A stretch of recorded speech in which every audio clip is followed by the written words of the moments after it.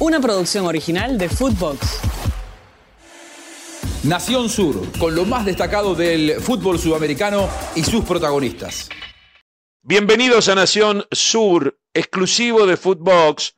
Como siempre estamos juntos aquí una vez más. Antes de iniciar, recuerden calificarnos con 5 estrellas, de clasificar vamos a hablar en un rato, seguir el podcast y escribirnos qué les pareció este episodio.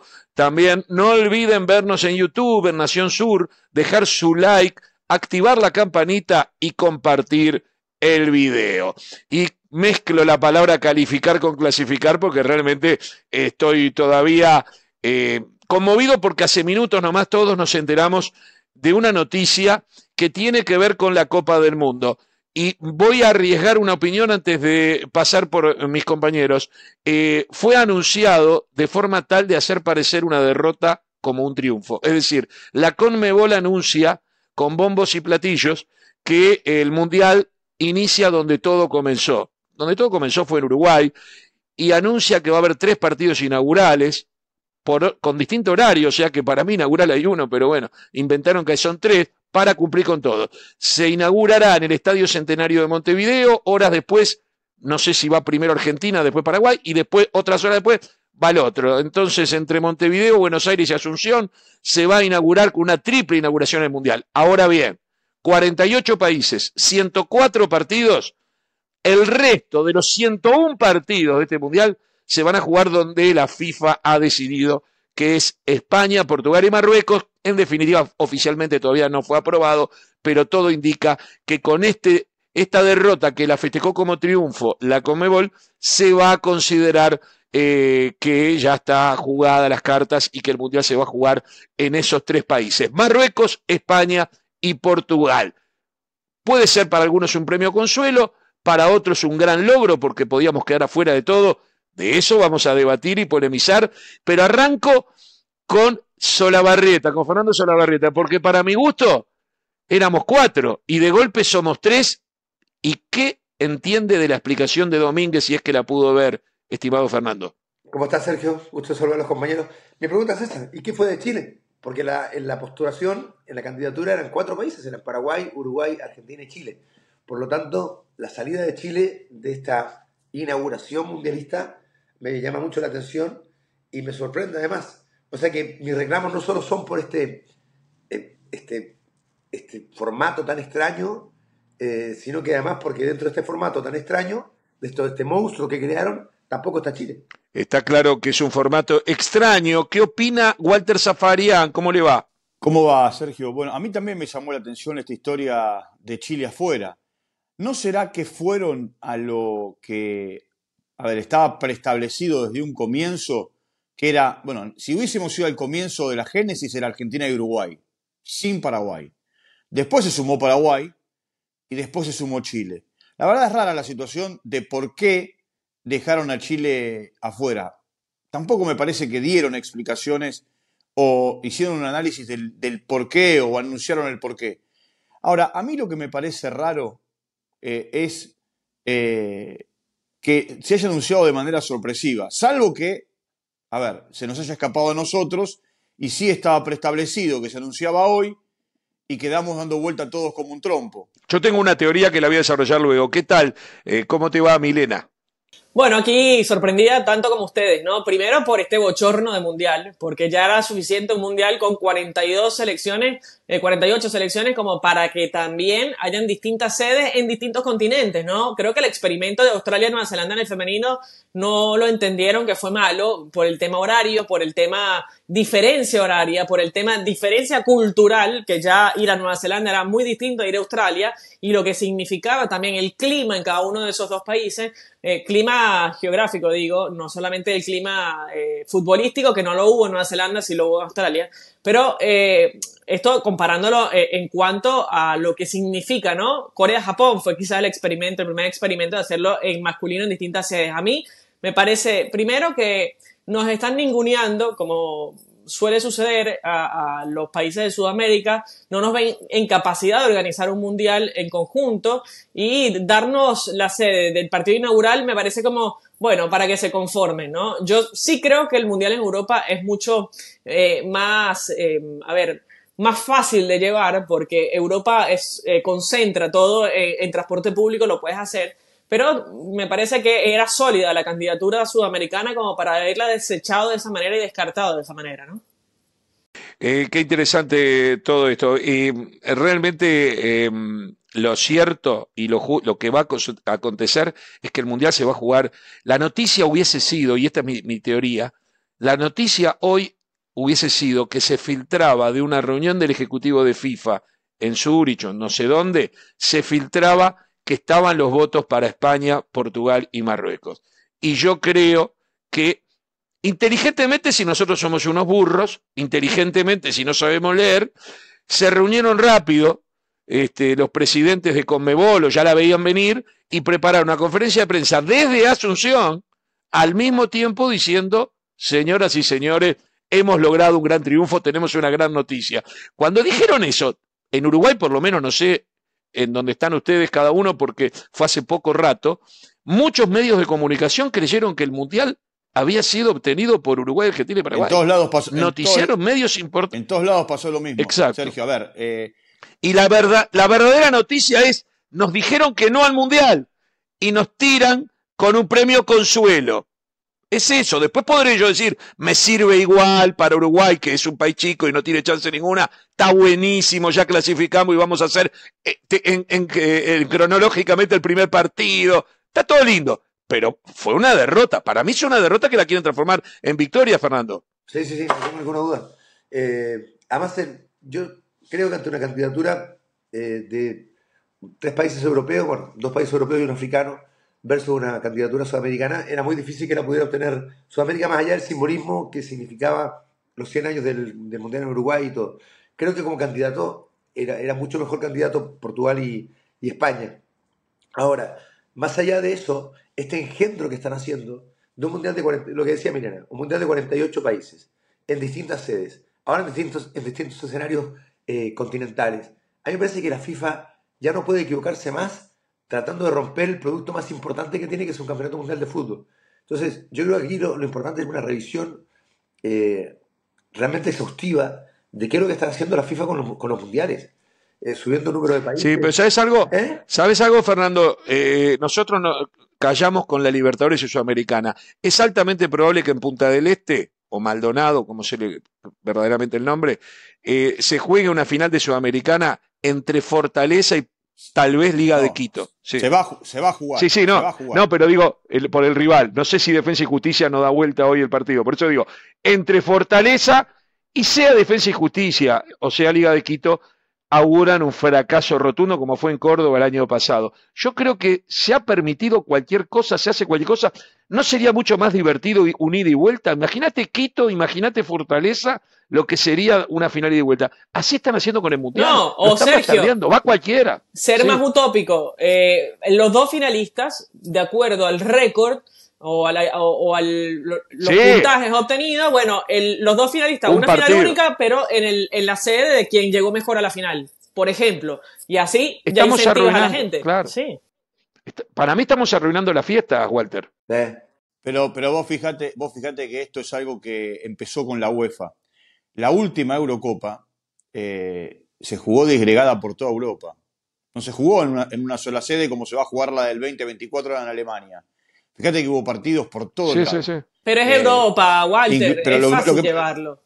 Bueno, esa es la diferencia, que hay cercanías de un lado al otro y vos en una hora y media, salvo el que le tocó jugar en Bakú, que a lo mejor tardaba 4 horas, llegás y a es el mismo uso horario, los partidos, viste, el de las 2 de la tarde es a las 2 de la tarde en todas partes, entonces no es como acá, que cambia el uso y todo. Sí.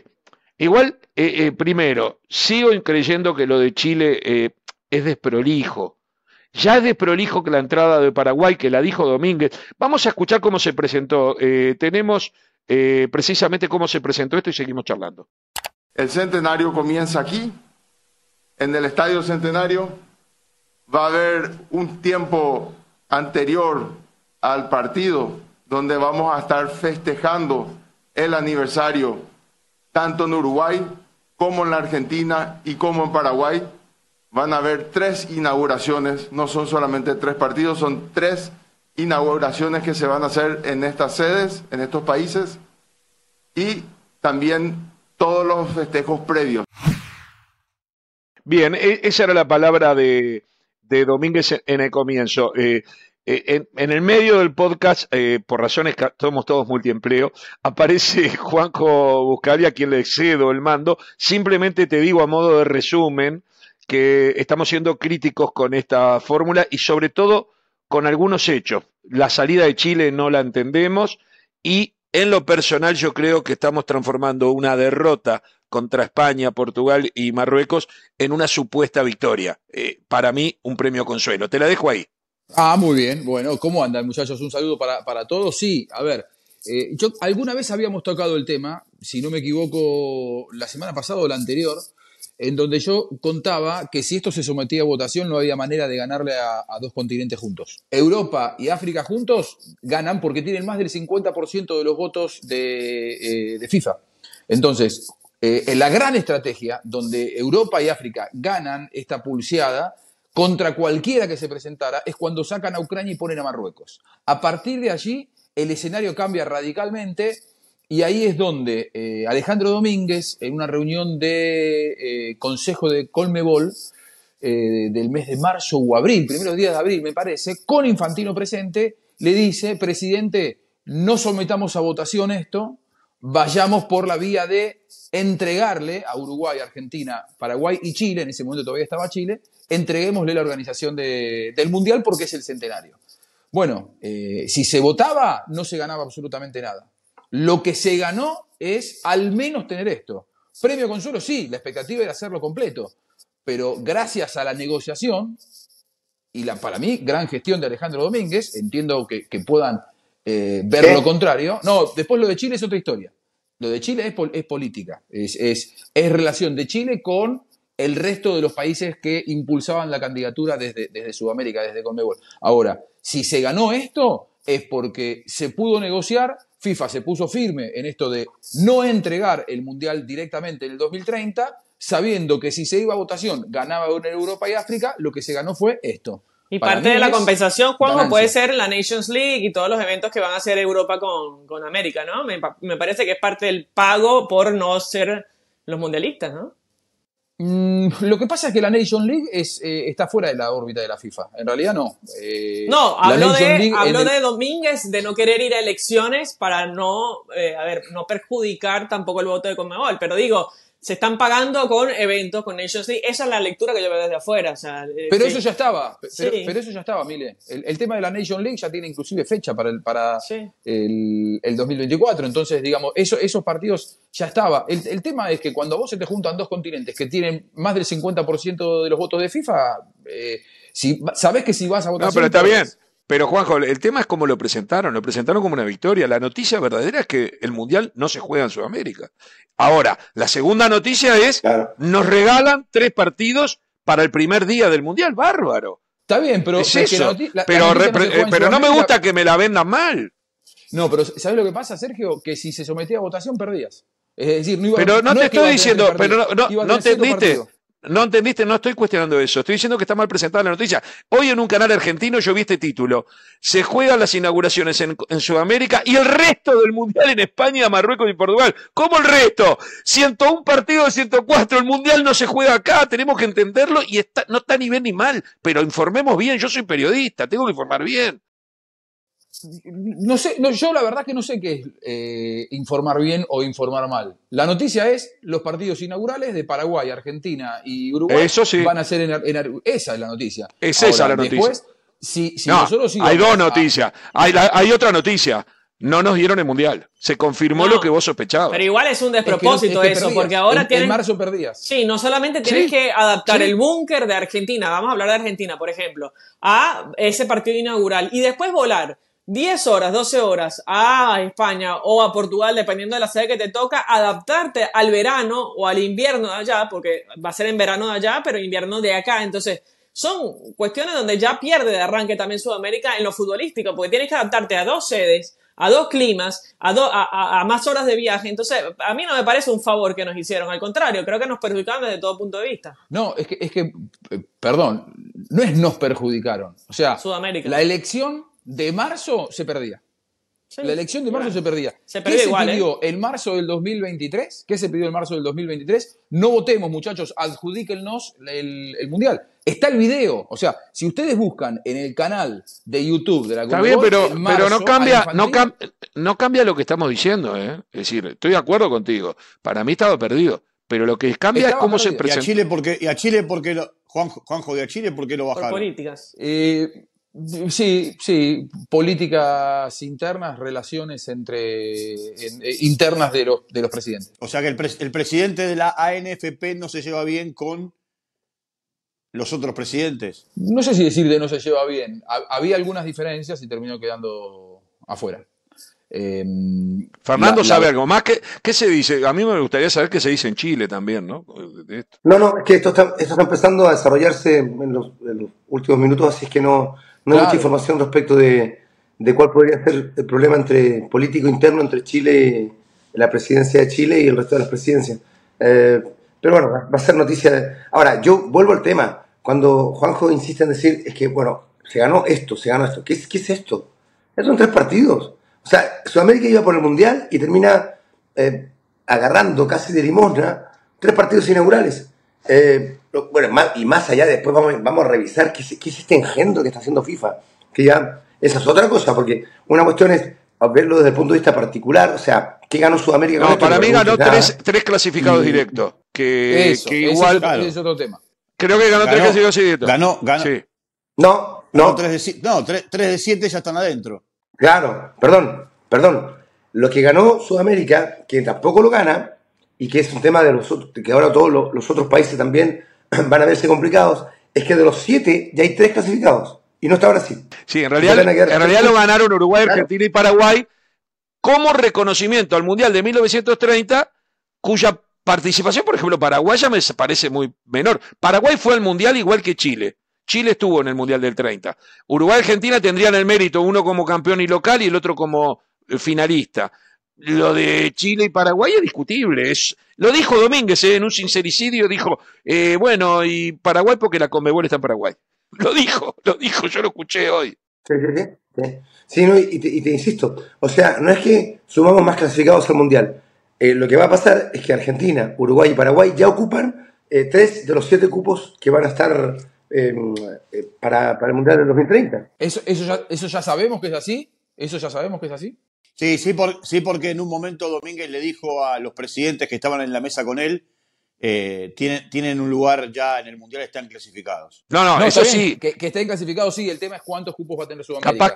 Capaz que va a tener que haber un cupo más. Para mí vamos todos de Sudamérica, que sería yo esperaría, porque no tocó el tema, no es al azar que no haya tocado el tema de cuántos equipos van a ir, porque en realidad ahí es meterse en el reglamento interno de FIFA. Y entonces eso no lo maneja Conmebol. ¿Cuántos cupos le van a dar a Conmebol? O si esto, en lugar de tener 6,5, al tener 3 organizadores de partidos inaugurales, pasás a tener 9,5, virtualmente estarían yendo los 10 seleccionados, prácticamente sudamericanos, pero eso no fue informado. Por lo tanto, no lo sé si van a ser 6,5 o 9,5 a partir de esta noticia. Sí, el tema es que Europa, teniendo la organización, y África, teniendo la organización, no creo que te cedan cupos. No, claro. Exacto. ¿Cómo vas a ganar la negociación? Habrá que ver. Yo ya creo todo. No la conocemos. Estoy con Juanjo en esto, Fernando. Después de haber visto el Mundial en Qatar, donde no se podía jugar un Mundial que no sea en mitad del año y se jugó en noviembre, donde se jugó todo en una misma ciudad prácticamente. ¿Entendés? O sea, ya yo creo cualquier manejo, a mí no me extrañaría que ante la herida abierta de Chile, que sería razonable, yo sí soy chileno, hoy no te quiero armar manija, Fernando, pero estoy armando un escándalo, y sí, porque siento que clasificaron a 3 por la ventana y a mí no, es lo que sentiría yo si estábamos los 4 juntos como estábamos, ese es el punto, si no, no. Sí, es que, si protesta, si protesta Colombia no le doy bola, pero no porque no esté Oscar Córdoba con nosotros acá, porque no estaba en los planes, a eso ni Brasil, ¿entendés?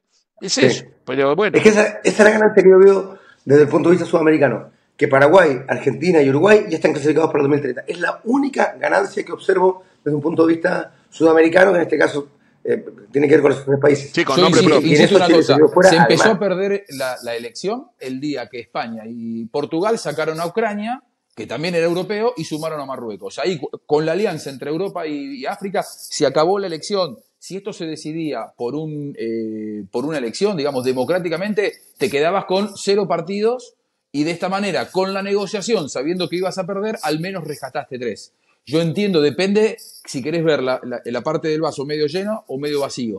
Yo le veo la parte medio lleno, que se ganaron 3 partidos, porque además Doña Rosa se puede sorprender, porque dicen, pero ¿cómo no lo íbamos a organizar? Yo acá les dije 1000 veces, si esto se somete a votación, perdemos. La única manera era que se lo adjudique FIFA. Bueno, FIFA evidentemente no aceptó negociar, no se lo adjudicó, y lo que le hizo fue darle 3 partidos.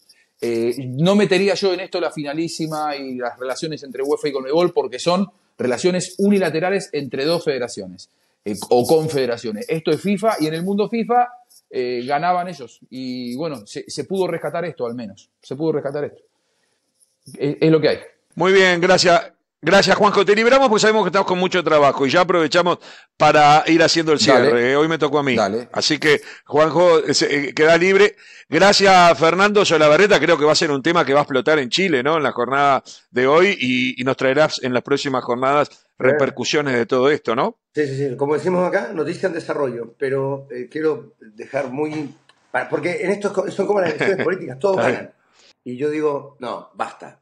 Acá Sudamérica perdió el Mundial, lo gana Europa, y nos han dado, como bien dijiste tú al comienzo del podcast, Sergio, nos han dado limosna. Para mí la verdadera noticia primaria es el Mundial no se juega acá. La segunda es tenemos un consuelo, que será que después lo podremos valorar. Walter Zafarian, te mando un fuerte abrazo. ¿Algo para el cierre? No, simplemente esperar ahora cómo sigue toda la película.